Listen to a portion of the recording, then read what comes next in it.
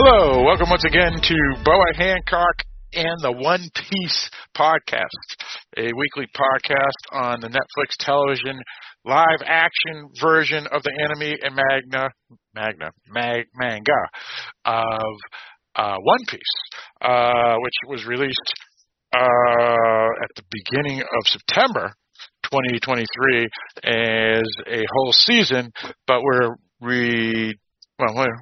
watching. Well, that's not true. Some of us have already watched more episodes, but we are doing one podcast a week of the 8 episodes that were all released at one time. But we're going to do episodes weekly, and this is episode 2 of the podcast. Today is September 12th, 2023. That we're recording it Tuesday.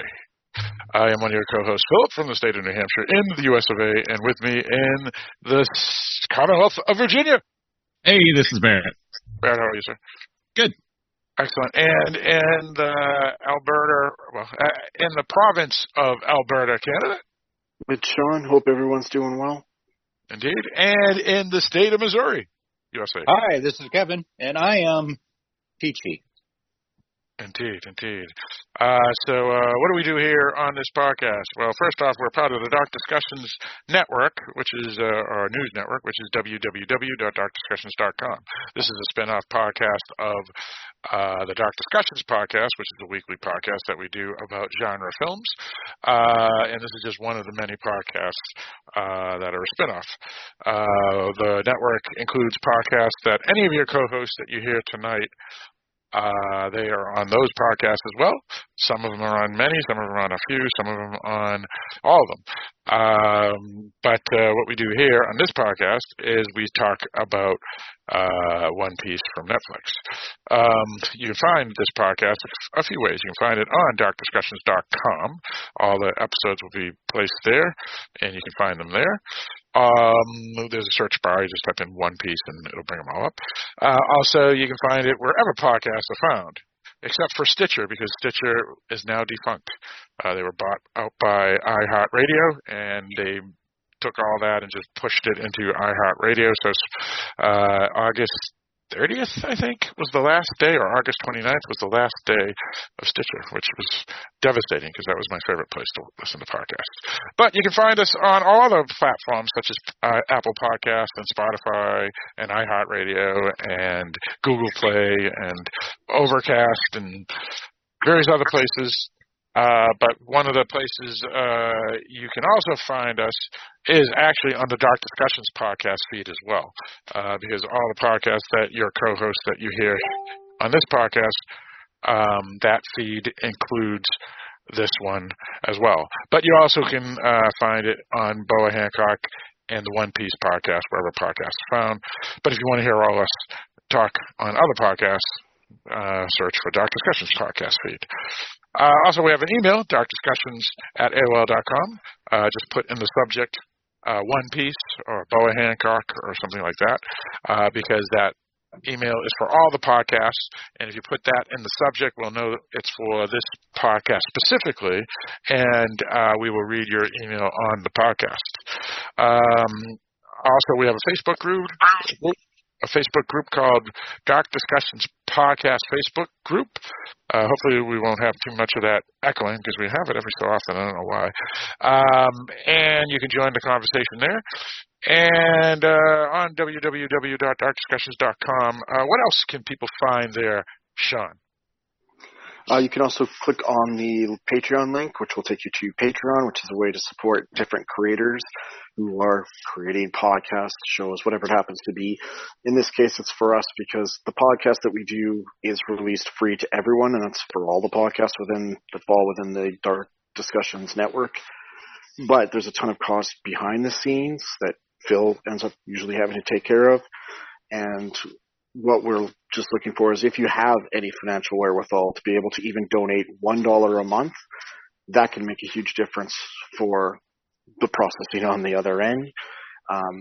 For every $5 that you're able to donate, you'll actually get to pick a movie that can be done as a review, and then every quarter the draw is done. And then if your movie's picked, then it will get to be done as a review either on Dark Discussions main feed or one of the sister podcasts, depending where it falls genre-wise. But if you don't have the money, because we know how times are at this point, any support you can do, whether it's just sharing podcast information, whatever, through social media, really helps as well. But the fact is, you're listening. That also means a lot to us as well. We just want to say thank you for helping making this possible. Indeed. So we thank you in advance. And we also thank you for listening. Just emailing us and letting us know you're out there is enough, though we do see lots of people actually listening to the podcast from our feed notifications, but we don't know you. We don't hear from you. We just know that you're out there. So email us and let us know. Once again, that's darkdiscussions@aol.com. Just out of stupid curiosity, I'm sure there are, but how many other that you know of podcasts covering this show are there? I have not looked. I have not even bothered looking, to be honest. But I would assume there's many, not many, but enough podcasts that do one piece, whether it's the anime or the manga. For this show itself, though, the Netflix live action series, no idea. I haven't bothered looking. Because I remember when we did Discovery of Witches, I think we were like the only all-male group who were covering it. And I think there was like one or two other shows that we were one of the first to actually cover that show. So we're kind of groundbreakers too. That's kind of cool. Yeah. Actually, the publicist of the writer of the novels for Discovery of Witches, her agent actually, and publicist and all that, actually let us know that we're the only men podcast. Every other podcast before that show were just women. So yeah, that was kind of pretty cool. I know for the Westworld podcast that we did, Bullets, Brothels, and Bots on the network, that was one of the very first for that show, and was even mentioned on Huffington Post. But I do remember that the one about that Nicole Kidman Hugh Grant show. I forget the name of it. Undoing? Was it Undoing? Yeah, I forgot what the podcast name was too. But that one was a big podcast. That was like, I think, the highest rated podcast for that show, the one that we did. And I can't remember the name of the podcast. That's kind of crazy.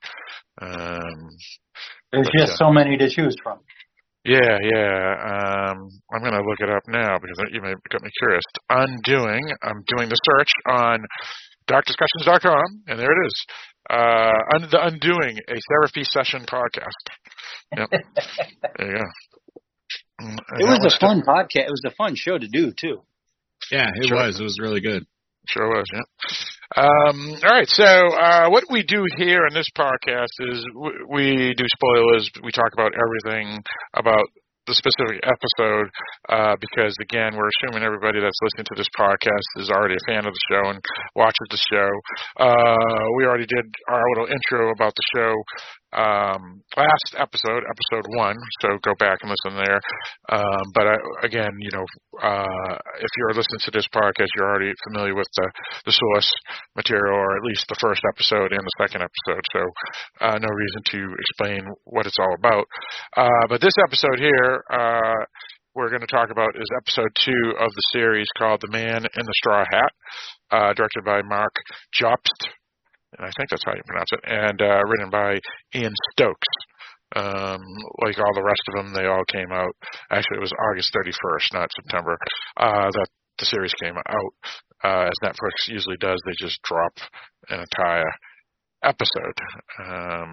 They didn't do that with everything, though, right? Because didn't the Ozark, right? That one. They did like they've started doing this split season thing now. Yeah, exactly. But this one, I don't think this is a split season. I think this is just season 1, 8 episodes, and if it's successful, they'll probably do a season 2. They do have enough source material, I'll tell you that. So let's get into our feelings on episode 2 of season 1, The Man with the Straw Hat, and discuss what we thought. So quick review, start with you, Sean. So I thought this was another great episode. I I'm really finding that Monkey is like one of my most favorite characters I've come across in a while. He's just so likable, and it's very rare in the storytelling of these times where it's very hard to find someone who can be just likable. So I really appreciate that, and I just like the growth that we're seeing as the characters kind of find their way within this world that we're being fully introduced to. So I thought it was a great episode. All right, let's go with you, Kevin. In many ways, I will echo Sean, because Monkey is it's one of those, everything you think of a pirate is what Monkey isn't, but he still claims he's a pirate. He's like the guy you can trust. Like if you say, "Oh yeah, I have, this box full of money. Could you please look after it for me?" And he would. And he wouldn't steal it. He'd look after it for you. And you'd say, "Oh, hey, thanks. I'll give you a nice steak dinner." And that for him is like, "Oh yeah, that'd great. I'm going to be king of the pirates." It's like, I just let you alone for 2 hours with a box full of money, and you didn't take it, and you say you're going to be. I mean, he's an interesting character in that sense, but and he says, there's different kinds of pirates, and I'm thinking to myself, you're kind of you're kind of going against the definition, but he is a likable guy, and he's one of those that if you are his friend, he will stick with you. He's not the type of guy that will turn his back on you. And I like Monkey as well. All right, sounds good. For me, it's another great episode. The series is, at least based off the 2 episodes we've seen, is doing arcs in a sense. That's how they did it in the anime and manga. Though since that's much bigger, the arcs lasted longer than one episode here. They're doing the villain of the week. And so far it's working really good. They're going to try to get in, I think, a lot of characters quickly in the series. So that seems exciting. So another great follow-up to the first episode, and I would refrain to not disagree with Sean, but agree with him that Monkey is turning out to be one of the more enjoyable characters I've seen in a long time, for the right reasons, not for the wrong reasons. The wrong reasons was like Cersei's and stuff. She was just awesome from Game of Thrones and things like that. But this is a great character for the right reasons, which is a good heart, always doing the right thing because it's natural for him, not because he's doing it to please his ego or please something or someone, and people are on the show kind of falling in love with the character as much as I think the audience is as well. This is a great show, great episode. Let's go with you. I think we're done. No, I'm just kidding. Barrett. because I forgot Eric last week, so dark discussion. So I figured I'll do that to you. But there isn't much to say because I'm always last. But I agree, Monkey is awesome. He is definitely one of the better characters I've seen in a show, and the actor playing him is doing a standout job. I also thought the villain was really well done. I like the actor who played him. He was in Agents of S.H.I.E.L.D. He was also in an anthology series that was on Sci-Fi Channel that I can't think of the name of right now. But he was in one of the seasons of that, and I really liked it. But he's really good, and I thought he did a great job as the villain in this episode. It was just really well done. The characters all have chemistry. Oh, Channel Zero, right? Channel Zero. Yes, Channel Zero. He was in one of the seasons of Channel Zero. Yeah, that was a pretty good show. Yeah. And I think the graphics are still holding up. They're doing good CGI, which is pretty impressive considering it's a Netflix show and sometimes you can get some shows that aren't so great on that. That have billion-dollar budgets. Yes, exactly. Sorry. On where, which station, or just all of these streaming stations? Oh, any streaming station can do a bad job with the CGI, I think. But they're doing a good job on this. So they are. And it's not limited either. Like, they had a huge dragon, dragon-like serpent in the water. That looked great. The sea serpent. Great. Just call it the sea serpent. Yeah, it was the sea serpent. That thing looked great. I thought it was really well done, and it also reminded me of Godzilla a little bit. So I thought that was really cool. Yeah. So anyway, it was a really good episode. It maintained the quality of the first one, and I'm looking forward to seeing where we go with the story. Indeed. All right, so that's our quick review on the episode.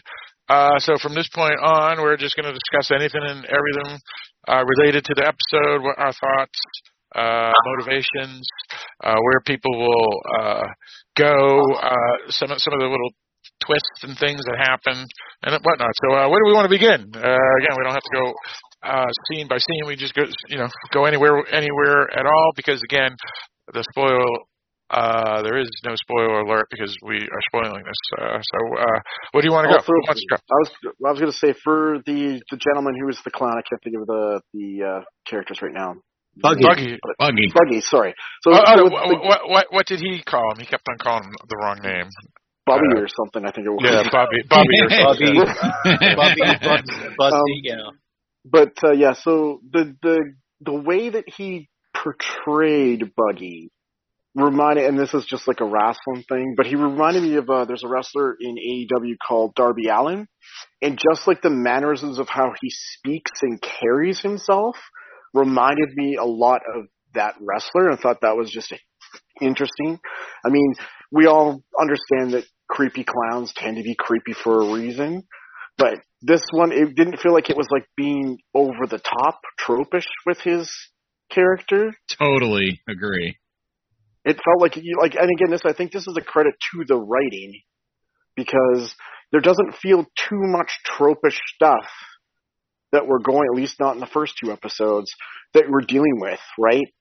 And it feels it's so easily could devolve into that. Oh, totally. And and I think it's the writing and the actors. Yeah, it's a good combination. They're finding the right spot for their acting to not be over the top, but to be just crazy enough. Well, and to be honest, the show is following the actual source material, and not the source material. Right, exactly. And the source material written by Ichiro Oda is actually he's one of the producers of the show and strongly involved with the show. So I think, to get the rights to it, he made sure that would happen. And the source material is fairly old, too, because, again, it started in 1997. So it has done things before everybody else has done things that aren't original, if you know what I'm saying. So it's done things before, other shows have done things, or other materials or intellectual property. So I think it's groundbreaking that way too. So again, I don't know if that answers what you were trying to say, because what you were trying to say was it feels not tired or old or not original, fresh, which is hard to do. Right, because again, even if it was the first, since we've seen things hundreds of times since, if you watch the original now feels not fresh either, and yet it still feels fresh, right? It's just weird. I don't know how to explain it. So, anyway, and I think it is also that the casting, specifically the casting of the lead, the guy that plays Luffy, it was a huge find. Absolute huge find. I see they're already saying that he should be playing the new Zorro in the new Zorro reboot, I guess they're talking about. So, well, I don't even know why they're even. I mean, and that may be true, but I think he still may be a little young because I think the actor's only like 20. But again, no, they're just saying, oh, because he's a Mexican actor, he should play Zorro, which is fine. Well, no, they weren't saying that. They were saying it because he was how enjoyable he's been. No, I understand that, but I'm sure the reason they're thinking Zorro is because Zorro's Mexican and he's Mexican, so why not have him play Zorro? But I think this guy could play roles, any type of role in anything. Don't you think, Sean, that this guy could be more than just playing a Mexican character? But I don't think it was that was in the sense of what they were meaning. I just think for someone who is considered, this is like a breakout role for him, right?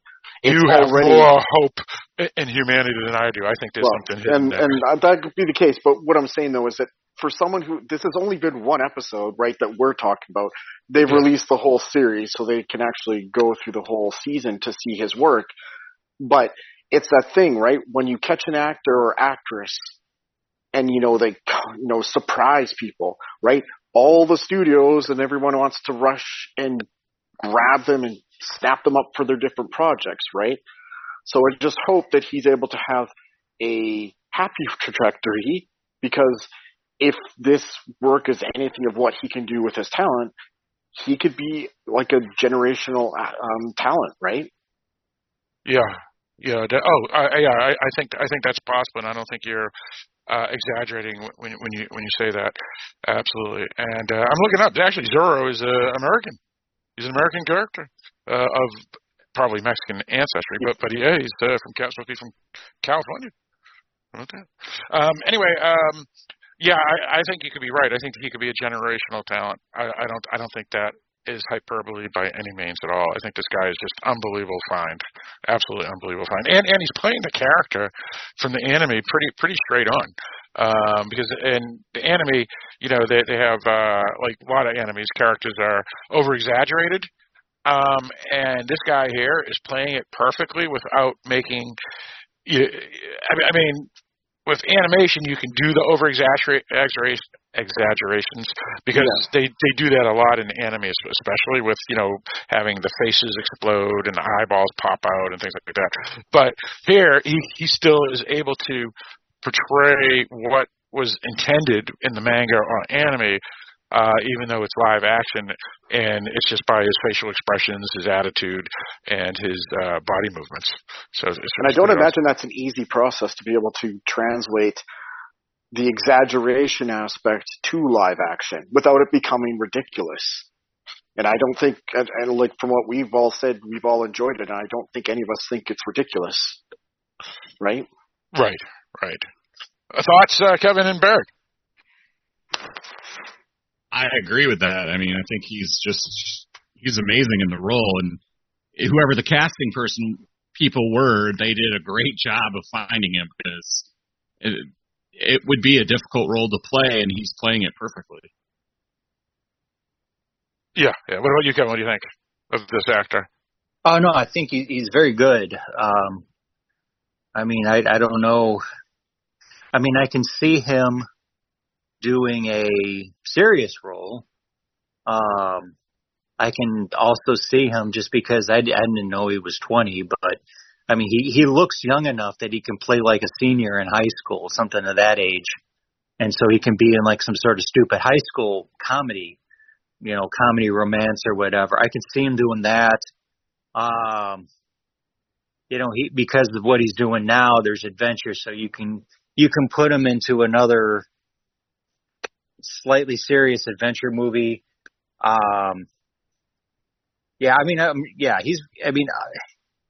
He looks like he can be versatile, but the thing is that you rarely see him being serious.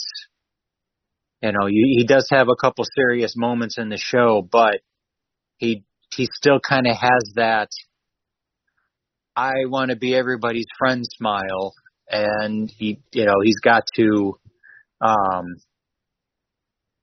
he's got to show more than that to be completely convincing that he can do many, many different roles. But and that may be the case, but I think it makes it difficult too if you only have that as what you're supposed to portray, because it's a lot harder, right, than if you get to do the whole array of emotions and actions and such, where if you have to be within a certain framework, it doesn't give you as much ability to play outside of it. So I think that could be more challenging.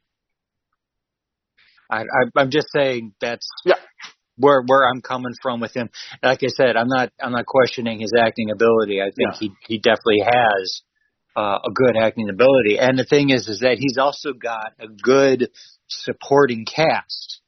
There's no doubt about that, because everyone is, the more immediate supporting cast, like the Admiral, the Cody and Zorro and Nira, the woman that's with them. I mean, they're all very convincing. They don't look like they're just reading lines. They really look like they're immersed in the character, you know. And I kind of like the Zorro character. You know, I don't like the heavy drinking, but I mean, he's kind of he's kind of got that lone wolf. You know, I've got my own mission, and I'll stick with you as long as it helps me. You know, that's kind of but then there's also that sense of honor, because there were times where he could have just said, I got what I wanted, I'm out of here, and I got my own mission. But he's like, no, he helped me, I have to help him. It's the right thing to do. And then he also, I like. And I like the other characters, and even Cody.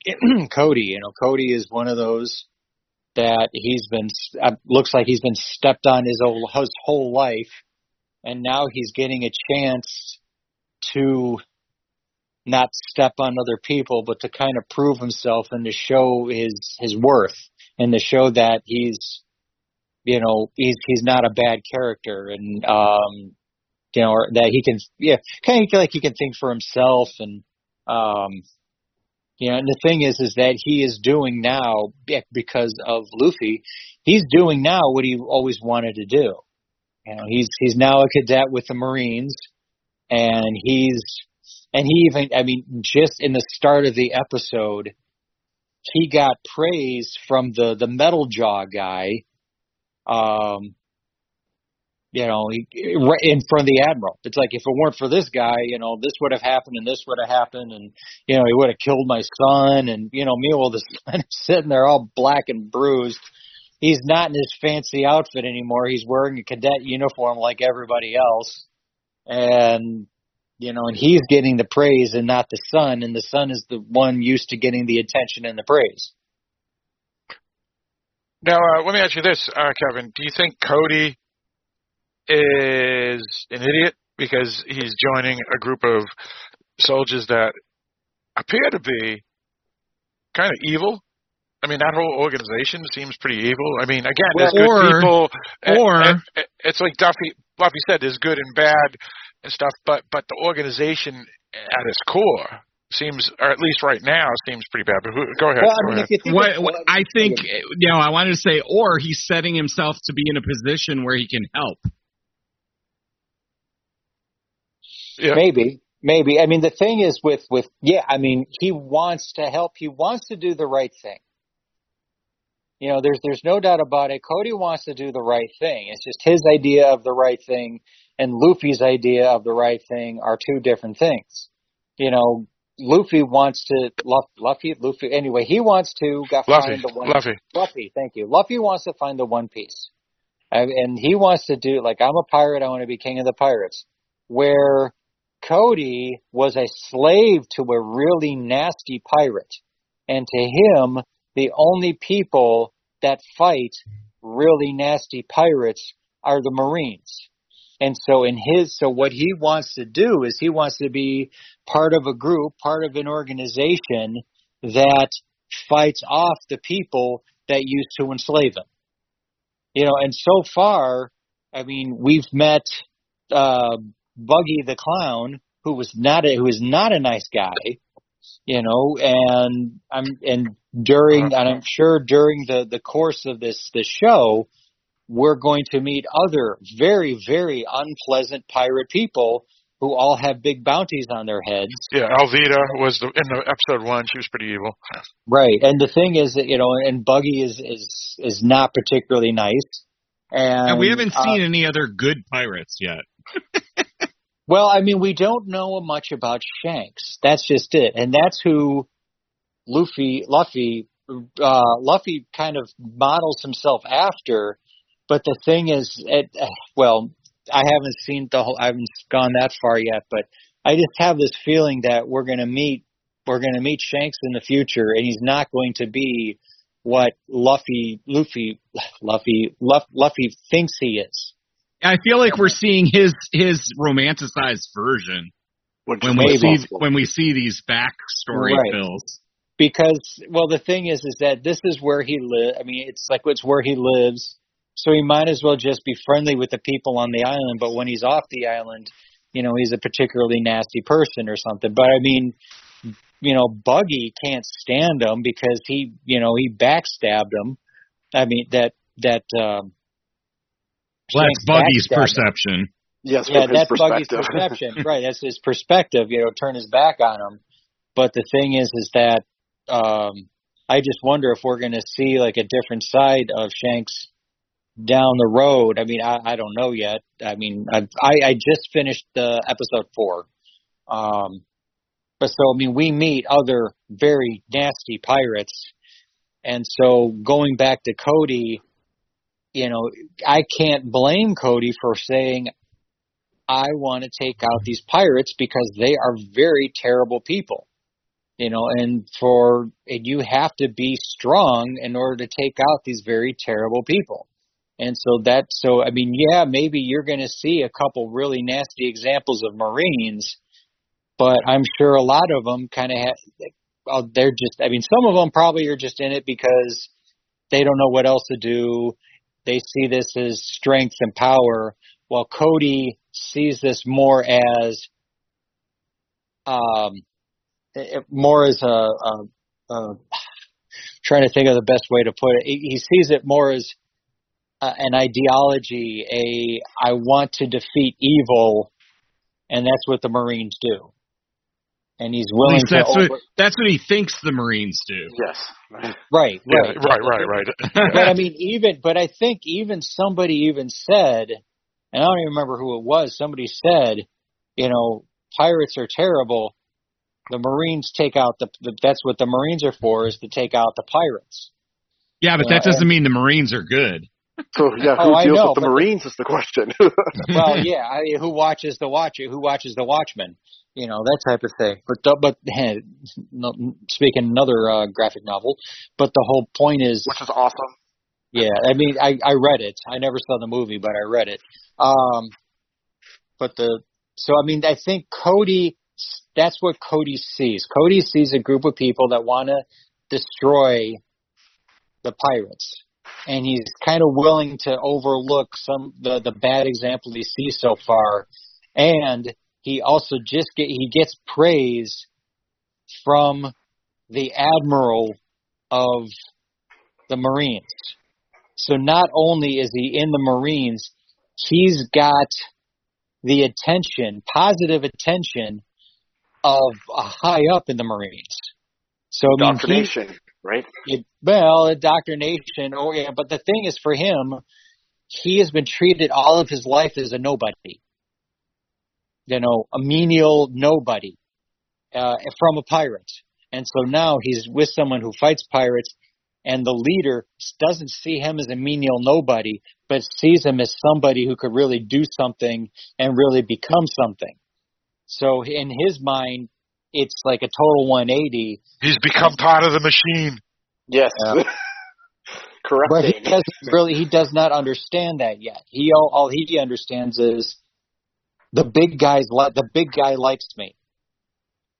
I'm not sure he doesn't, because some of the looks on his face when they were talking about things that they were going to do or doing, he didn't feel comfortable. It didn't look like he felt completely comfortable.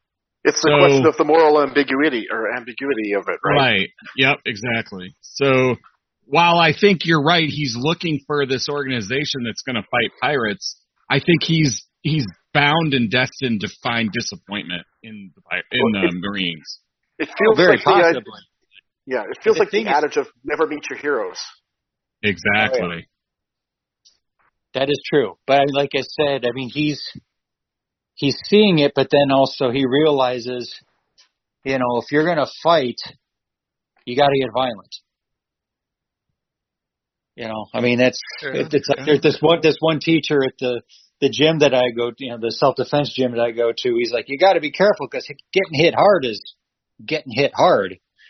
You know, and that's just it. I mean, fighting pirates is fighting pirates. It's not a, you know, it's not a game of checkers. It's, you know, people are going to die. And he understands that because he saw his old captain kill people. So he realizes what the pirates are, and so he just wants to get rid of them. Yeah, but he's spoken to Luffy. Luffy, quote unquote, is a pirate and saved him. So is Kobe going to be a villain? Yeah, you know, I mean, that's Shanks, what I wonder too. Yeah, right. And what's I wonder that too. I mean, will he like someone was mentioning indoctrination? Will he be indoctrinated? I don't know if he's indoctrinated. I think he chose it willingly because he met Luffy. Luffy explained it to him, and he didn't care. And he said, "I'm joining the Marines." Yeah, exactly. Well, he warned him. He actually warned him. If you're going to be a pirate, the next time we meet, we may be enemies. Yeah, well, that's true. That's true. And yeah, go on. You know, and Luffy said, "Well, now we're friends." You know, it's just and that's the one thing about Luffy that I have a problem with. The character is that sometimes I think he's oblivious. Like he really doesn't understand what Cody is doing. I don't think he's oblivious. He just doesn't understand why he would want to be that way. Right, and he sees the good people, the good in people first, and I only think he doesn't like people after he finds out when they do bad. Yeah, exactly. You know, like Cody, he even tried to be nice to Buggy up to a point, and then he was like, okay, now it's been enough. Now I'm going to kick your ass. Well, yeah, because, he realized that, okay, Buggy is a nasty, Free's like, okay, I'm going to try to talk to him. The thing is, he realized Buggy was not a good guy, but he thought, okay, well, maybe because I'm a pirate too, you know, maybe we'll be able to talk this thing through. And he realized very quickly, no. And I think he's just trying to get the experience. He's learning, all right, how do I deal with these particular pirates? Because the only pirates he's met so far are Shanks, in his eyes, is a good pirate, and the woman who was a nasty pirate. So he's trying to figure it all out. I still have issues with Kobe. He's joining the bad guys. And Shanks, he may become a bad guy, but he's good to Luffy, at least now. Yeah. Well, he's always been good to Luffy. He's always been good to everybody on that island. Yep. He's always been good to him. It's just the question is that that's his home. What's he going to be like? What's he like when he's out, when he's away from home? Yep, that's true. That's true. I do like your point about Luffy looking as if he is clueless in a sense, because it looks like he thinks or doesn't prep or prepare himself when someone may be out to get him. But I think he strikes me a little bit more naive. That was the word I was thinking, right? For. This is what it feels like. Well, because you're looking for the best in people, and then you tend to get burned, and we learn over time. But I think that less giving, right? He's been burned, and he still maintains that. So I think he's past naive. Naive people just they haven't learned those lessons. He's learned them, and he still chooses to believe in the good. Yeah. That's fair. I can go with that. And I think that's his outward exuberance is because he believes in himself, he believes in everybody else. Well, believing in himself is a definite yes. Yeah, he definitely believes in himself. Right. Well, not in a bad way. He's not arrogant. He just has right. a lot of self-confidence. And he has that in everybody. He sees all good. Right, right.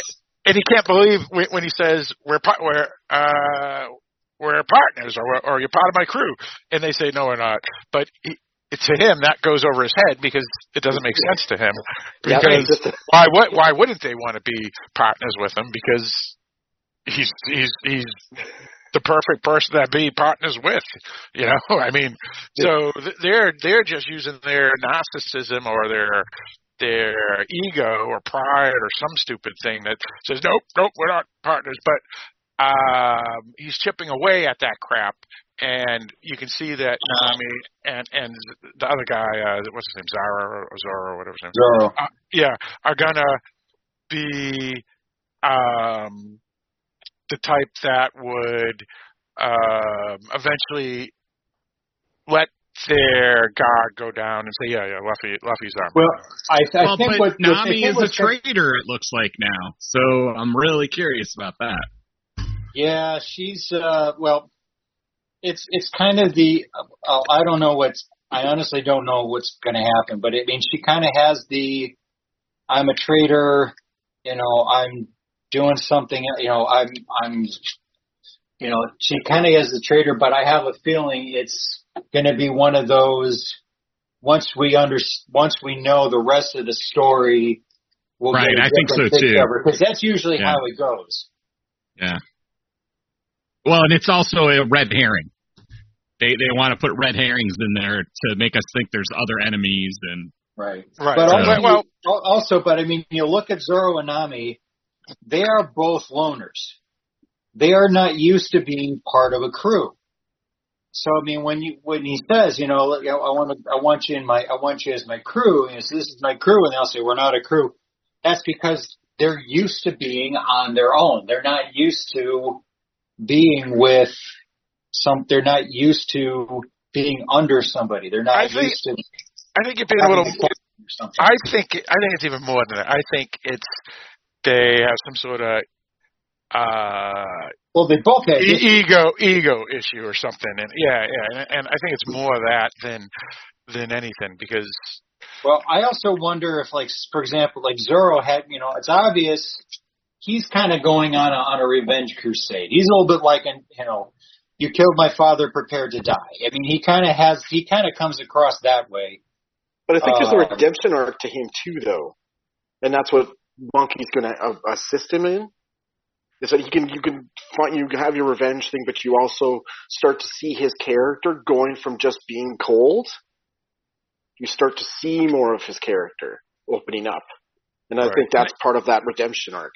And I think Nami, I mean, obviously, it looks like she's kind of being a villainess at the end of this episode here, but I think that's just leftovers from her original storyline, and now that she's finding Luffy and liking Luffy, she'll have another choice down the road, right? Exactly. Exactly. Yep. Because it feels like it's that situation where we're introduced a character, they look like they're betraying, but then you understand the circumstances of what have put them to that situation, so that you have more empathy for them, and then they make the choice. Do they make the choice where they go against what they know is, the thing to do, or do they do what is right? So. Well, hopefully she'll make the right choice. So. Yep, exactly. That's where it most likely will be going, I think. What's your thought, Barrett, since you brought that up? Your concern on Nami. Well, yeah, I always hate when they show like one of the close people being a traitor, because it's always like one of those. I don't know. I'd rather find out closer to when the actual act of being a traitor happens, than have these little snippets that make us wonder. I'd like to think she's a friend up until that point. So now I'm going to be suspicious of her. And that kind of hurts her character for me. Yeah, and we're going to have to see what happens. I think, though, that what we've talked about is that she is going to have that choice, and she's going to choose to go with Luffy. And you can already see her falling because she fixed his hat, and it's there. Just by how he interacts with stuff and people, right? She's seeing the good. So it's like it's like in the world of darkness, right? You're used to seeing darkness, so when someone shines a light, first you don't know, can you trust it? What is it? You don't know what it is. But then as you get more comfortable with it, then you can appreciate it, and then you can see there's another way. But I do love how she runs off and leaves them behind. That was awesome. Yeah, I kind of like that too. Nowadays, everybody's a superhero, but here it was a little different. Yeah. They were all in trouble, and she was like, "Ooh, I can get away. I'm going to go. See you guys." Yeah, she's going to, push Luffy on him and say, "Oh, yeah, I got a freak for your show. Here, bye." Yeah, she gave up his power just to get away. Yeah. Well, I mean, that adds to her, if not villainous streak, her gray streak, so to speak. But you can see why she's a rogue character. Yeah. Remember, like what I said, she's used to being on her own. Yep. Can't rely on anyone else. So I don't care what happens to other people. Now, if this was a different show, they would probably take her out, specifically Zoro. I would think he would just kill her, to be honest. But because are we talking Game of Thrones world? Well, yeah. Well, Game of Thrones, yeah. I mean, if someone betrays you like that, where you could die from, to escape yourself, and not because they say, do it so you can escape, but do it for dinky reasons. You're selfish. Yeah, selfish reasons. I could see them, tossing her, or whatever, if this was a different show, for sure. Yeah. Bringing up Game of Thrones is perfect because it's diametrically opposed in attitude to Game of Thrones. Yes. This is so much happier, and I feel good after I watch an episode. I don't feel dirty. The thing is, you can see the evil. The evil's still there. The bad is still there. The exactly. unpleasantness is still there, but it's framed in a much different way, right? So you're not feeling... Well, and like I know Game of Thrones, it had some pretty scummy characters, but it had some good ones characters too, right? Yeah. But like House of the Dragon, this is way... It's a lot harder for you to have that. Yeah, but in Game of Thrones, a lot of the good people just straight up get killed. Yes. Yeah. Well, so the price of being good is being dead. So. Yeah, that's true. But though, a couple of the good characters like Jon Snow and Sansa and stuff, that they make it to the end. So there's still a handful. But I know what you mean. Here, here it's not really a. Well, that's true. Here, it's not as big of an ensemble cast. This is really Luffy's show. This is his show. I mean, this episode really was all him. Right? Well, yeah. But seriously, this episode, I mean, Luffy was dominated it. Even whenever the three were together, the other two barely had anything to say or do. He is the main character they are supporting. But it feels like you couldn't have his story without them, right? You couldn't, but they're supporting him more than anything else. You need them to have. Disagree. Well, I'll tell you, Phil. You need them to have another side. If you only had him and only this happy-go-lucky character all by himself, I don't mean that. No, you misunderstood me. What I mean is, Luffy and anybody would work. Oh, I don't think it's these two characters are making the show. It's Luffy, and these characters just happen to be the ones that he hooked up with. Yeah, that's fair. That's fair. Yeah. Because there's no show without Luffy, but there is a show. No, there was not. It would be a much different show. That's for sure. Then you might get more Game of Thrones things. Yeah, big time, absolutely. Yeah, because Zoro was a murdering machine before he met Luffy, and Nami is duplicitous. Yeah, exactly. So without Luffy as the moral center, Yeah. Even if it's they're way off where we are as empathetic characters, right? So. Yeah, exactly. Again, I think that's a credit to the story we're telling, and then the fact that you have such a good cast to make that post. So. I think it's very hard for us to come up with anything bad to say about this show, which is refreshing. It is really refreshing. And it's refreshing to get to the end of an episode and go, I really liked that. In a happy way, not like a, wow, that was good because so many people got killed. Right. Well, easy about it. and this show here, like the character that everybody is supposed to like, which is Luffy. You don't feel guilty liking the character or angry that other people like him and you don't because you like him too. I mean, I remember Game of Thrones, everybody liking Dany, and I just said, how can people like Dany in that show when she's murdering people and she's doing all these things and whatever? And it's like, I know she's going to be the villain, and sure enough, spoiler alert, at the end of the show, she's the villain, and people are loving that character, and it's like, she's so evil, even if she's quote unquote on the good side. Here, it's like you said, it's refreshing because everybody loves Luffy, and there's no reason to not love Luffy. It's just great. It's so refreshing. Absolutely. The one thing I want to jump back was when we were talking about the Kobe situation. The one reason I feel it's indoctrination in a sense is you're seeing that Grand Admiral, whatever his name is. He knows how to manipulate people, obviously, otherwise he wouldn't be in that position. But I think he sees there's something in Kobe, and then what he's doing, right, is buttering him up. And I think that's kind of the indoctrination that you use to get people on your side, right?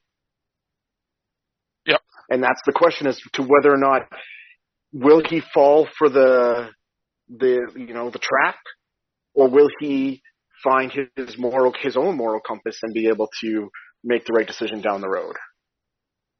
Right.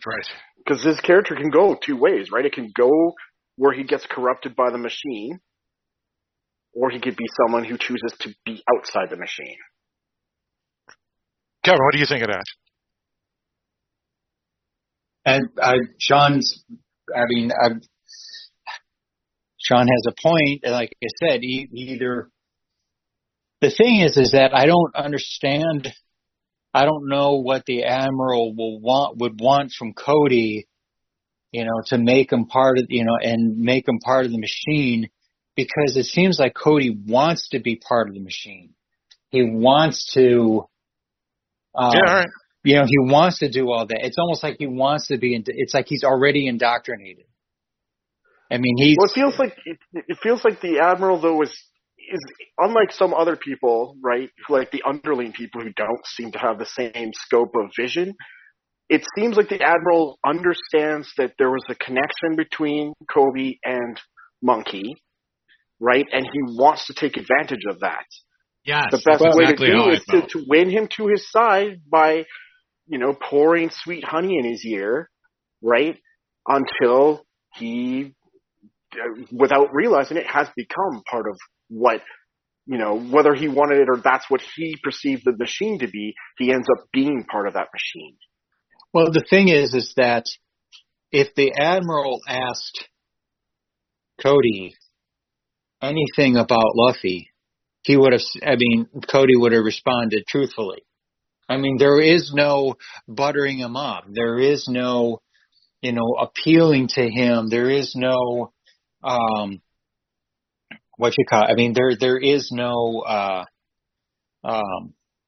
trying to convince him to do the right thing, because Cody talking about anything he can about pirates, to help defeat pirates, to him is the right thing. And so, the Admiral may see something of himself in Cody, but I think he also sees that Cody isn't in this just because he wants to be tough. He's in it for the ideology. And I think that's something, and that appeals to the Admiral. It's this guy has the ideology that, I used to have, or I had when I was a kid. So it's like I had the same ideology. Now I just have to work on toughening him up or getting him to be more of a fighter. Well, see, also the idea too of seeing him as that kind of, where if you're going to use someone's ideology, that's the kind of thing that you guide into officer positions, right? Right. Because he's not just in it because he wants to be tough and he wants to be this or that. He's got this ideology that he's following. So if you're the admiral and you can see that this person is different than the rest of your minions, right? Then you train him and, convince him on your side or whatever, then you have an asset, right? Well, not so kind of playing off what you're talking about. The admiral can kind of train up Cody like an apprentice. Yep. And then, make him officer material. And so he knows he can trust Cody to do what he wants him to do. And the thing is, that will Cody eventually think for himself? The thing is, Cody still thinks for himself in a way. Yeah, because he still looks super uncomfortable. Everyone else is in line, and you can tell he doesn't look comfortable. He doesn't look comfortable because he also knows that he's smaller. He's not as strong. I mean, I think it's also his personality too, right? Yeah. Well, yeah. I mean, if you've been dumped on your entire life, if you've been crapped on your entire life, that's going to do something to you. And now you have an admiral, somebody more powerful than this pirate queen that he was under for almost all of his life, actually liking him and saying, hey, because like he said, your experience gives you the skills, but don't let your experience make you, take your experience and go, so the thing is that part of me is, I don't know, but part of me is wondering that this admiral might not be a bad guy. He may be the antagonist, but he may not be a bad guy. He might be a tough guy with the same ideology, with the same mission in life, is to defeat pirates and make the water safe for everybody else. Well, yeah, you may be right, because the guy he had killed, we don't know how bad a pirate he was. So yeah, right. He was just following the law. He was king of the pirates, and he did shut down Axe pretty bad because Axe was a corrupt scumbag, and he shut him down. So he definitely has some gray, right? So some. Not, well, let me rephrase. We don't even know if he's gray or whatever. The only thing we know that he's done that's bad, quote unquote bad, is he had someone executed, assuming you're against the death penalty. Otherwise, everything else he's done in the show has been good, because he got rid of the corrupt leader and Axe, and so I assume you could be right, Kevin. We don't know yet, right? Like I said, he might be. It's like he may have the same ideology, the same mission in life as Cody is, like get rid of the evil pirates out there, make the waters safe, make land safe. Because look, we saw what Buggy did to that town. He destroyed it. Yeah, made everyone prisoner. And made everybody prisoner and slaves to his show, and essentially psychologically tortured them. Right. And we saw what Alvida did too, right? She mass-murdered another ship. Alvida did, and then she had slaves on her ship. So right. So he, like I said, he sees the Marines as the best way to get rid of them. See, and the thing is, Kevin, I think your point is interesting because you know what? He could still be evil. He could be like an aberrant evil, right? Where if you're going like D&D stuff, right, where he's evil, he has a code of honor, but that doesn't stop him from doing things that are still evil, right? Well, see, that's just it. Like Phil said, what has he done that is evil? Right. He's a strong leader. He's a very strong leader, but technically, he's not guilty of any evil yet. He has not done anything wrong yet. Like Phil said, he locked up a corrupt general or, corrupt captain, if you will, punished him because, one, he was inept, and two, he really was more interested in his own power rather than actually doing his job. Yeah, and so he's like, all right, well, this guy's useless. I'm going to lock him up to punish him. I'm going to spare his son because, his son may be useless, but maybe we can train him up to be somewhat useful. But like I said, he's a military. I mean, and what he's doing technically, I mean, like I said, I have not seen him do anything wrong yet. And so and he may have, like I said, he may have had the same ideology, the same mission, the same mindset as Cody has, recognizes that and he's pretty much saying, all right, well, I'm going to keep him under my wing. I'm going to train him up to be like I shall call him Mini-Me. And then, and that's kind of what he's looking for. And that's maybe what he sees in Cody as a potential him. Well, the thing I like too, though, is, and I don't know if this is actually in part of the story, Phil, you'll know because you've actually read this stuff, but the idea of having Kobe has to make a choice between what Monkey offers and what the Admiral offers. And you could say that from different perspectives, they may offer something good or they may offer something that's not so good, right? But it depends on what perspective you're coming from. But the point is that maybe down the road we will see it become a choice between which way are you going. Because maybe you could go back and forth, right? And that could be it too, right? Yeah. But it would be interesting to see how that character arc is for Kobe. So, and I think Kobe really can't go back and forth because if he goes back and forth, he may be seen as a traitor. But there's a storyline right there, right? Because we have people who have done that in other stories, right? So there's always room for. And it depends on where he is, right? I mean, if he becomes a captain of a ship and he goes out chasing pirates, but then lets some pirates go, and then he's betrayed his Marines, right? He's betrayed his oath. So. Right. But will he be known as a traitor because the admiral won't know because the admiral's not there? Right, so he could be, as you exactly said, Kevin, and yet, being a traitor in a sense, and yet no one knows he's a traitor because he's still doing his job and taking down the bad guys. So he could be like a Dexter, right? like a Dexter or something, where he's killing people, but he's killing the bad guys, something like that. Well, but he's still doing evil, right? Well, the thing is that if he lets if he lets a pirate go, like if he lets Luffy go, that there's probably going to be a jealous cadet with him or a jealous junior officer that will rat out on him because, how else are you going to, that is a great way to rise in ranks in places like that is if you rat on the traitor.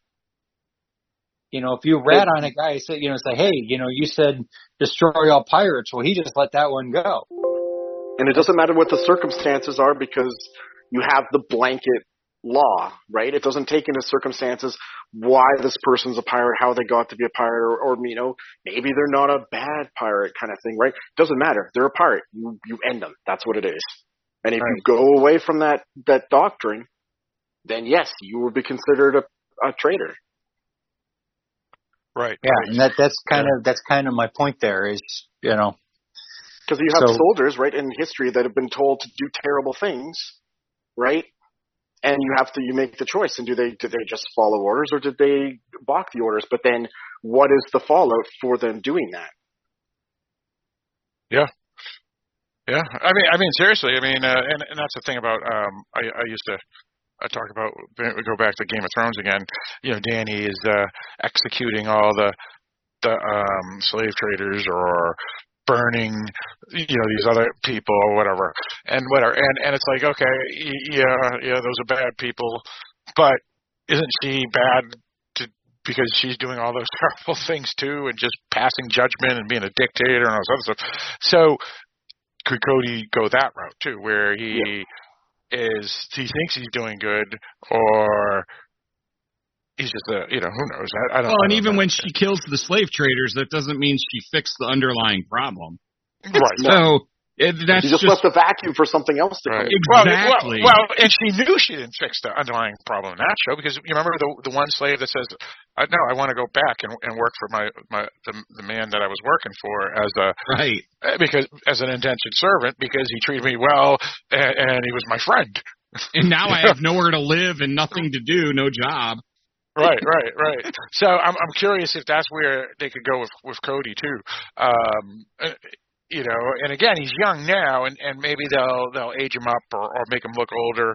Maybe they'll even change the actor in a couple of years, to make him look more buff and whatever as he becomes more of a Marine. But right now, he's just a curiosity, because he's meek and whatever, and yet now he's falling in with the Admiral. And as Kevin said, well, the Admiral isn't a bad guy, at least not yet. So it'll be curious to see. And then, but the thing is even with all these Marines, let's say the Admiral is a good guy, you have these rogues all the time. I mean, we hear, like you said, Sean, you hear about it all the time. Not only do people follow orders and do terrible things, but we have the quote-unquote good guys that go off and do terrible things too, because you have these rogues that will just do it because, unfortunately, not everybody in an army that's on the good side is it for the right reasons. Yeah, right, exactly. Or a good person, right, exactly. Yeah, so that is a curiosity too, where they go with that. But I think it's good storytelling when we can spend this much time talking about this one aspect of it, right? Right, and it's such an unimportant aspect when you think about it, because Cody had a somewhat of a big role in the first episode, and or at least a little bit, and in this one he had a decent sized role too. But if you eliminated that character from the show, right? We didn't even know of him for the past 2 episodes.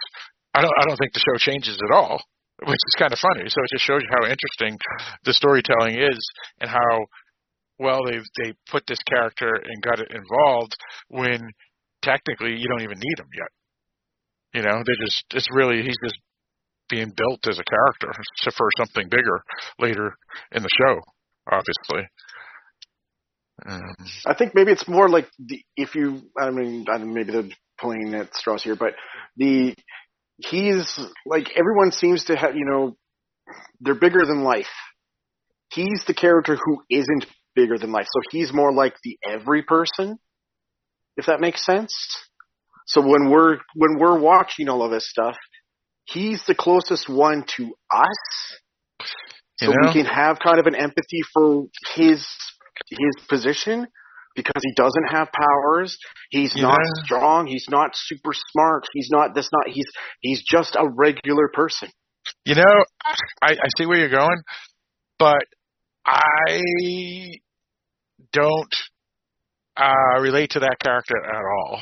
Okay, and that's fine. But I just thought it was something to think about, right? Absolutely.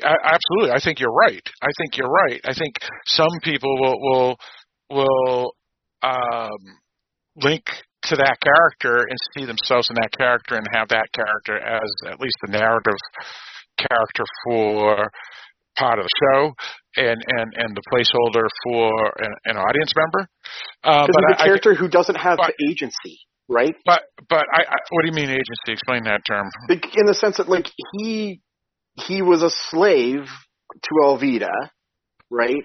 Yep. He didn't have choice in that situation, and it was only because someone else stepped in and took her out that he got away from that situation, right? If it had been left up to him, he would have been still a slave, right? Because he would never have been able to stand up.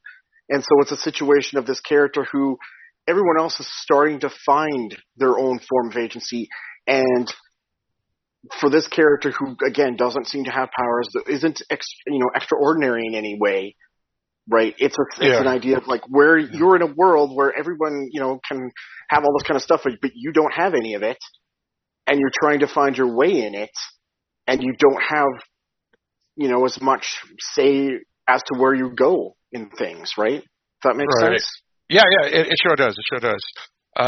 And yet, with all that stated, for some reason, I still relate myself to Luffy more. Fluffy No, more. no, I mean, and the thing is, I think it's good, though, that you can have the discussion, you can be able to look at the different characters, break stuff down. It's not they're just one-dimensional.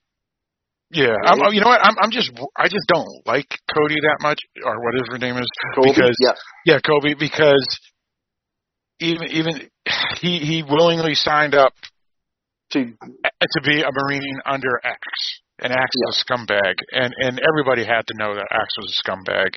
And for him to do that makes me wonder what type of human being his character could be in later seasons or episodes. Yeah. And I think it opens because up no matter how determined you are to be a Marine, if you see that there's evil there too, that should make you pause and question it. Right, especially when you're still your own human being, your own man, and your own this. You found somebody in Luffy that actually cares for you and saved you and considers you as a friend, and yet you walk away from that. And again, everybody's their own person. They should walk away from that. But if you think that's the right thing to do, but where he walked away. Knew that it's not. Exactly. Well, hang on. He wasn't there. He didn't really experience much of the Axeman. He didn't, because he was on the ship the entire time. So he may not have experienced how bad the guy with the axe hand really is. He may not have experienced it. Yeah, all right. I guess that's fair. That's fair. But you've had interactions with the sun, and the sun does not reflect well on the...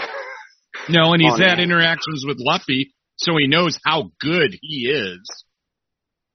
But at the same time, though, he also saw that the sun is, well, now equal with him. The sun is a spoiled brat, but the thing is that that's the sun. So we'll see. Yeah, it's your problems. You've seen further than us. Yeah, that's true. That's true. Not by much. But I do have questions of Kobe's, is it Kobe or Cody? Kobe's choices, integrity, intelligence, and various other things. Totally fair. Yeah. Well, like I said, his goal, his entire life. It's been a short life so far, but his goal for the life as he'd known it was to be Marine. Now he has his chance, and maybe he just doesn't want to throw that away yet. Well, what we've seen of the Marines, again, we don't know enough about the Marines and the world building. Small sample size. It doesn't look good for them, though, right? Right, exactly. It would be an organization that I wouldn't want to strive to be part of. That's for sure. But even with the Admiral, whether he's good or bad, the system that has the Marines is not a great one. Exactly. Right? And you can have good people in bad systems. Yeah. The question is, how long do they stay good if they stay in the bad system? Right. It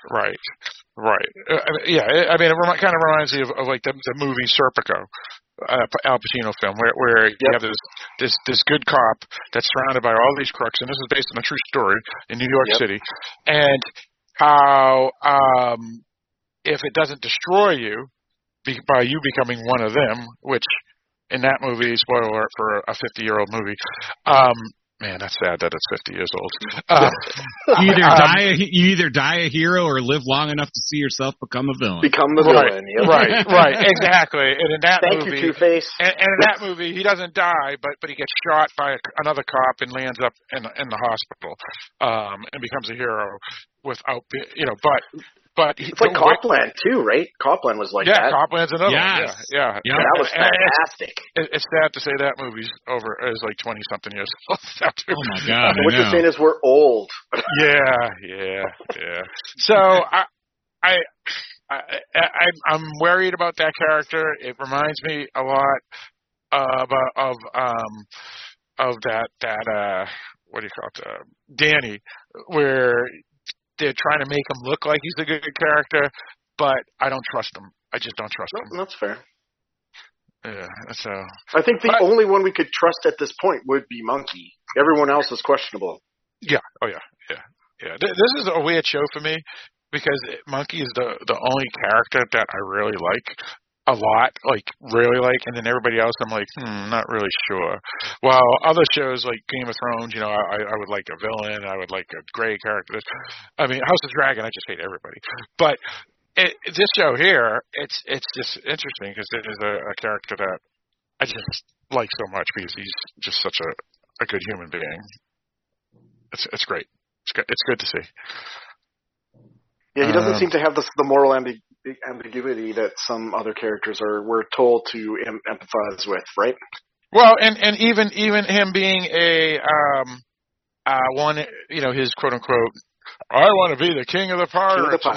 But it's not for power's sake, and it's not even for pride's sake. I don't know what his motivation. I think it's just like. To him, it's just the right thing to do. It would make him happy. Yeah, it would make him happy. Yeah, exactly. And if he becomes the king of the pirates, he's going to be a good guy. He's going to do what he did with the slaves by Bugsy or whatever his name was. And he would release them all. Yeah, but he would release them all. I mean, not only would he release them all, and they're shocked because they thought they were just going to be moved from one pirate to the next. Okay, now we're slaves to this pirate instead of the other pirate. Is this one better or worse? And then he goes, no, you're not slaves. You guys go. You're all free. What are you talking about? And then they offer him all this food, and he goes, no, you need it more. Yeah, you keep it all. And then you need it more. Yeah. And then he's smart enough, and I think it was partly intentional, but also partly because he was hungry. But he runs back and he grabs a piece. But I think it was also to not offend them as well. And, but I think the thing I was going to say is that for people who are chasing power, their goal is usually not to uplift the people around them, because then you don't keep your power. But it seems like he's a genuine character that he's chasing power, but it isn't for him just for him to have all the benefits and rewards. He genuinely wants to help others as he does the process, which is very contrary to chasing power, right? Right. I mean, he has a superpower. So that helps him a lot. Helps him along, but unlike Danny, who had a superpower, which is dragons, or the clown in this one, his superpower, he actually uses it. Doesn't use it. Yeah, exactly. Bingo, you summed it up. Yeah. And I mean, the thing is, that's the difference, right? Is that other people get the power, or at least from what we've seen, right? For the small sample size we've seen, they're not using it to help others. And that's the difference between him and these other people in pursuit of the One Piece, right? Yes, and we also find out his weakness is seawater. Yeah, you can't swim. Actually, he's probably on water. It's the salt water that gets the salt water. Oh, it's specifically the salt? Did I miss that? Yeah. Salt water. The salt water. He can't stretch if he's got salt water on him. Yeah, that's right. Gotcha. Yeah. So he has his kryptonite, and unfortunately, that's not good for a pirate. But again, there's probably a lot of pirates that can't swim either. It's just that he can't swim immediately. He just can't. He can't use his ability. I'm sure he can swim. Sure. Just can't use his ability, and that's his weakness. Right. Yep. Exactly. Which is a pretty tough one to have when you're surrounded by salt water. Exactly. So it's a good thing to have, right? It's a good way to so that he's not all powerful, because then there's nothing intriguing to the story then. Right. Exactly. Yeah. Exactly. So it works. I mean, it's fun if you're a video game and you get to roll over everybody, but for actual storytelling, that's not very, engaging. So. Right. Yeah, if he was unstoppable with no kryptonite, or no kryptonite that was actually just below his feet, then the story would just not be compelling enough. Yeah. So that's an excellent observation. Now, as we run the simulation, if anyone wants to give us the DLC, I think we would welcome it, because sometimes we need it.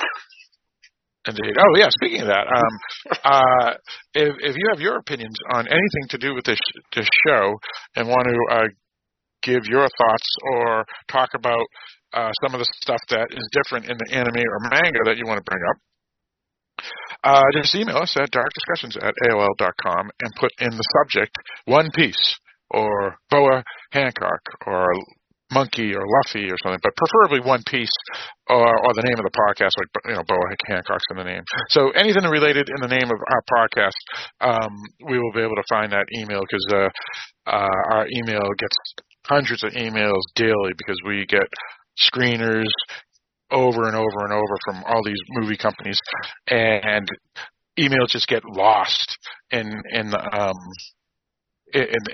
email. So if we type in One Piece, your email will pop up, and when we do a search in our email, and we'll see it, and we'll read your email on the podcast. All right. So what else do we want to get into related to this episode here?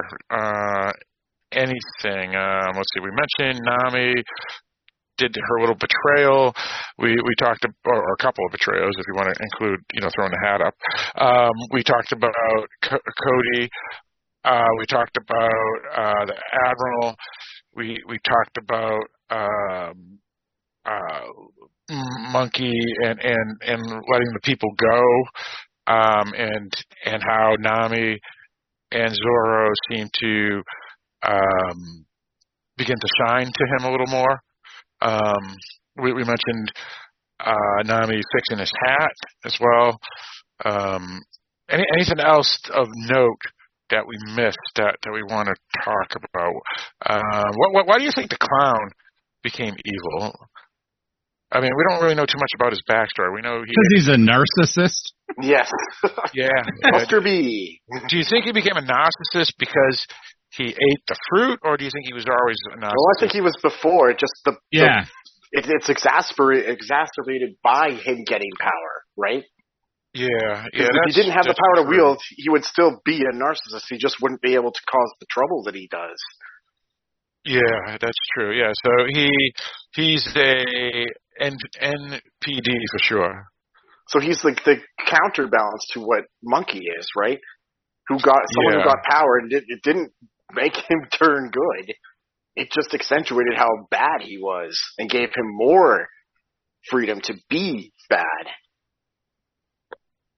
And whether that's cluster B or whatever the situation is, the point is he's not someone that is pleasant and that you would want to spend time with. Yes, yeah. Not by choice, anyway. Not by choice. Right. And the thing is, I'd like to know, where he goes on about Shanks being a problem. And was it really he was a problem? Or is it he was a problem because he wouldn't be as evil as Buggy wanted to be? Or is it a situation where we're getting a little bit of the unreliable narrative with, Monkey having a very nostalgic, positive feeling about Shanks that maybe isn't, true to what the actual person is. It's like you guys have pointed out earlier. So it'll be interesting to see where that goes. Barrett, your thoughts? I don't have any specific thoughts on that. Lex? Nope, I'm pretty much done. But yeah, I think that's a good observation, Sean. It'll be interesting where they go. They got 6 more episodes, and most likely another season. I would think after this. Has it been confirmed for season 2 yet, or have you heard? That's a good question. Let me look. So, One Piece season 2 confirmed. Let's see what Google says. Has One Piece season 2 been confirmed? Not officially. There's no confirmation that One Piece season 2 has been officially given the green light at FX just yet. But given the popularity of the manga series, it's possible that fans will get to see at least one more season of the show, maybe even more. Yeah, because the problem with Netflix is they're not reliable for bringing seasons of series back, right? No. So unless someone else picks it up, maybe. Yeah, and even if they do have a series that's considered good, like Ozark, they only have it for 4. What? That was only 4 seasons. Yeah, there's the 4 max, and you no matter what. Exactly. And this is that was from September 8th So just 4 days ago from popbuzz.com. And the thing is as I mentioned, the source material is huge. So technically, if the show has any popularity, they could go on for a long time. But again, this is Netflix. And so again, And again, though, it depends on if it catches on too. You never know. I mean, this may be more expensive than the anime because the anime is in Japan, and in Japan, this series is $1 billion series. For example, 2004, the whole with merchandise, everything, it was like it literally earned $1 billion, and that was in 2004. So what's that? 9 years ago? No, even longer. Just like math is terrible. 19 years ago. So. And if Japan makes the anime, anybody who is in the States, all they're doing is paying for the rights, so they don't even have to produce it. But here, this is obviously being made by Netflix or one of their subsidiaries, and if they feel that it's not worth spending whatever they're paying per episode, then it could go like Ozark did and do 4 episodes or whatnot. And unlike some of their series that have been bad, like Cowboy Bebop or the Resident Evil series they had, this one is good. But again, that doesn't necessarily mean it will succeed because Mindhunter was a fairly decent show. I was going to say that. Yeah, and that got no viewers. 2 seasons, and that was it. Yeah, because no one watched. But again, it may not even been money. It was just no one was watching it. So the question is, will it catch on? Is it not too expensive that they would shut it down? Those would be the 2 big things besides it being on Netflix, which is it's not unheard of having a series go from one streaming service to another because the one doesn't see value in keeping it. And then the other one does. So, I mean... Well, and it's becoming more common to do that now, too. Exactly. So, who knows what the future lies, right? I mean, hopefully we get more than one season for sure, but I guess we will see. Yeah, it hasn't been announced yet, so we'll see. I'm surprised, because it's been... I mean, it's only been 13 days, but a lot of times if a show does really good right off within the bat, the first week, you're hearing the studio or whatever is banking for the next season or whatever. So because that helps with word of mouth, right? Yep. Yeah, especially at the beginning. But yeah, I mean, it is being pushed. Advertisements are everywhere, and it's on the front page of every time you open up Netflix and stuff right now. But I mean, it could be their new Stranger Things. You never know. Who knows? I mean, I know unlike Stranger Things, they just dropped the entire season. While Stranger Things, actually Stranger Things, they do the same thing, right? Or did they do weekly for a while there? I can't remember. I think they dropped them like. The last one was split into two parts, right? Where it was the first half of the season and the second half of the season was that's like a couple months later or whatever. Yeah, that's what Ozark did too. Their last season, yeah. So we'll see. Let's see. Anything else? Anybody want to bring up? Anything? All right. I guess we're pretty much done discussing. So before we give our final wrap up, a couple of house cleaning things. Barrett, what's that other podcast that me, you, Eric, and Mike do? And actually, sometimes Kevin and Sean sometimes co-host too. Halloween Boutique Psychotronic Reviews? No, the big one. The big one. Oh, Dark Discussions. Yes. Yeah, what's that one? The biggest of the big. Yeah, because it's original. Because it's original. The original, it's the most consistent. Yeah, that one comes out weekly, no matter what. Yeah. It is a horror podcast. We mainly do horror. Once in a while, we will branch out, like we did Jurassic World and Avatar: The Way of the Water, stuff like that. But mainly horror, and it comes out on a weekly basis, and you should be listening to it. Sounds good. And Sean, what was that other one that Barrett was talking about? Halloween something? What's that? What? Halloween Psychotronic Boutique. Yeah, Barrett, say it right, Barrett. Halloween Boutique Psychotronic Reviews. Okay, this is why Barrett's the man. I'm just here. And what's that podcast all about? What's going on there? What's going on there? Kevin's on that one a lot too. What's going on there? What's that? Or are you talking to me or to Kevin? I'm talking to Sean. Okay. So that's the one where we usually tend to deal with a lot of the genre things that don't fall within the major dark discussions purview. So a lot of stuff that's not quite horror, where it's like we just did the review recently for The Suicide Squad, the James Gunn movie, came out in 2021. And in June we have the LGBTQ plus month, dealing with where we watch the month of June all the lesbian art house movies, and just it's more across the board as to what we would look at. So sometimes major stuff, and then maybe some more smaller indie stuff. So it's fun. So yeah, we've done the biggest box office films to the films made in someone's basement on that show. Yeah, so that is true. Also, we do cinema a la carte. Cinema a la carte that's my Boston accent for you, carte. It is a podcast where we do basically talk about other films that aren't necessarily specifically genre, even though we do genre films on that. But it was basically a podcast that compromised between the three original Dark Discussions co-hosts, Mike, myself, and Eric, to do other films that kept on being booted from Dark Discussions because they weren't dark enough. So, for example, films from Cinema a la carte would be Three Billboards Outside Ebbing, Missouri, David Fincher's The Game, Hostiles, the Western film, Forbidden Planet, the old 1950s science fiction film, the Tom Cruise film Jack Reacher. So you get the idea.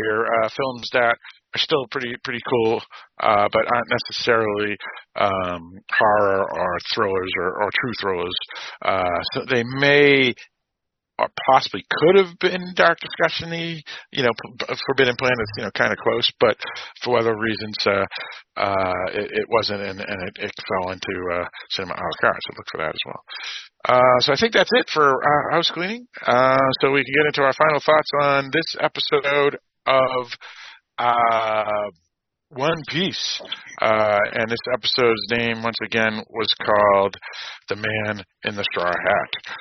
So Kevin, what do you got? Your final thoughts on the episode? My final thoughts are the thoughts I went into it with. It's a fun episode. It's a fun show. And I look forward. I'm probably going to binge it, but then just kind of watch the episodes again before the show just so I can differentiate between them. And I have to correct myself. I only saw 3 episodes, so I didn't see 4 yet. Gotcha. All right, sounds good. For me, it's a really good episode. It's really allowing the lead actor to shine as Luffy. It's doing the villain of the week. At least similar to some of the older shows that we've seen where you have a main storyline, and while they follow the main storyline, you have a villain of a week type of thing, and so far that's where they've been going. We'll be interested to see if that will happen with episodes 3 through 8. But all in all, great time, great show, highest recommend. Let's go with you, Barrett. Yeah, I love the episode, love Luffy. I think the actor's doing a great job. It was just a really well done episode, and I'm hoping it continues this throughout the series. All right, sounds good. And Sean, what do you got? Yeah, well, just like everyone else has said, quality acting, quality storytelling, very enjoyable to watch, and I highly recommend it. All right, sounds good. So this episode here of Boa Hancock and the One Piece podcast. This is episode 2 of the podcast. By the time folks will hear this, it'll most likely be September 14th, 2023, which is Thursday, as I'll be able to get this episode out very early in the morning before work, because tomorrow I'm actually heading into the office, so I'll be commuting instead of being able to load a podcast. You going to remember your computer this time? Yes, I am. I most certainly will. That was a disaster. Though I did get to work from home again, so that was good. Actually, I can't complain because it does. It's just a terrible thing to have to go into the office once a week now. It's just terrible. But all in all, we'll be back next week. Let's see what next week's episode's called, which Kevin has already seen, and that is called Tell No Tales. So that's a good name for a pirate show. Directed by Emma Sullivan and written by the two of the showrunners, Matt Owens and Damani Johnson. Well, actually, that's not true. Only Matt Owens is a showrunner. Damani Johnson is just a writer. So that will be next week's episode that we will be discussing. All right, so that's pretty much it for Boa Hancock and the One Piece podcast. So I don't know why I'm saying any of this because Barrett, why don't you lead us out? Thanks for joining us for the second episode of Boa Hancock and the One Piece, and where we review the second episode of the One Piece show on Netflix. Join us next week for episode 3.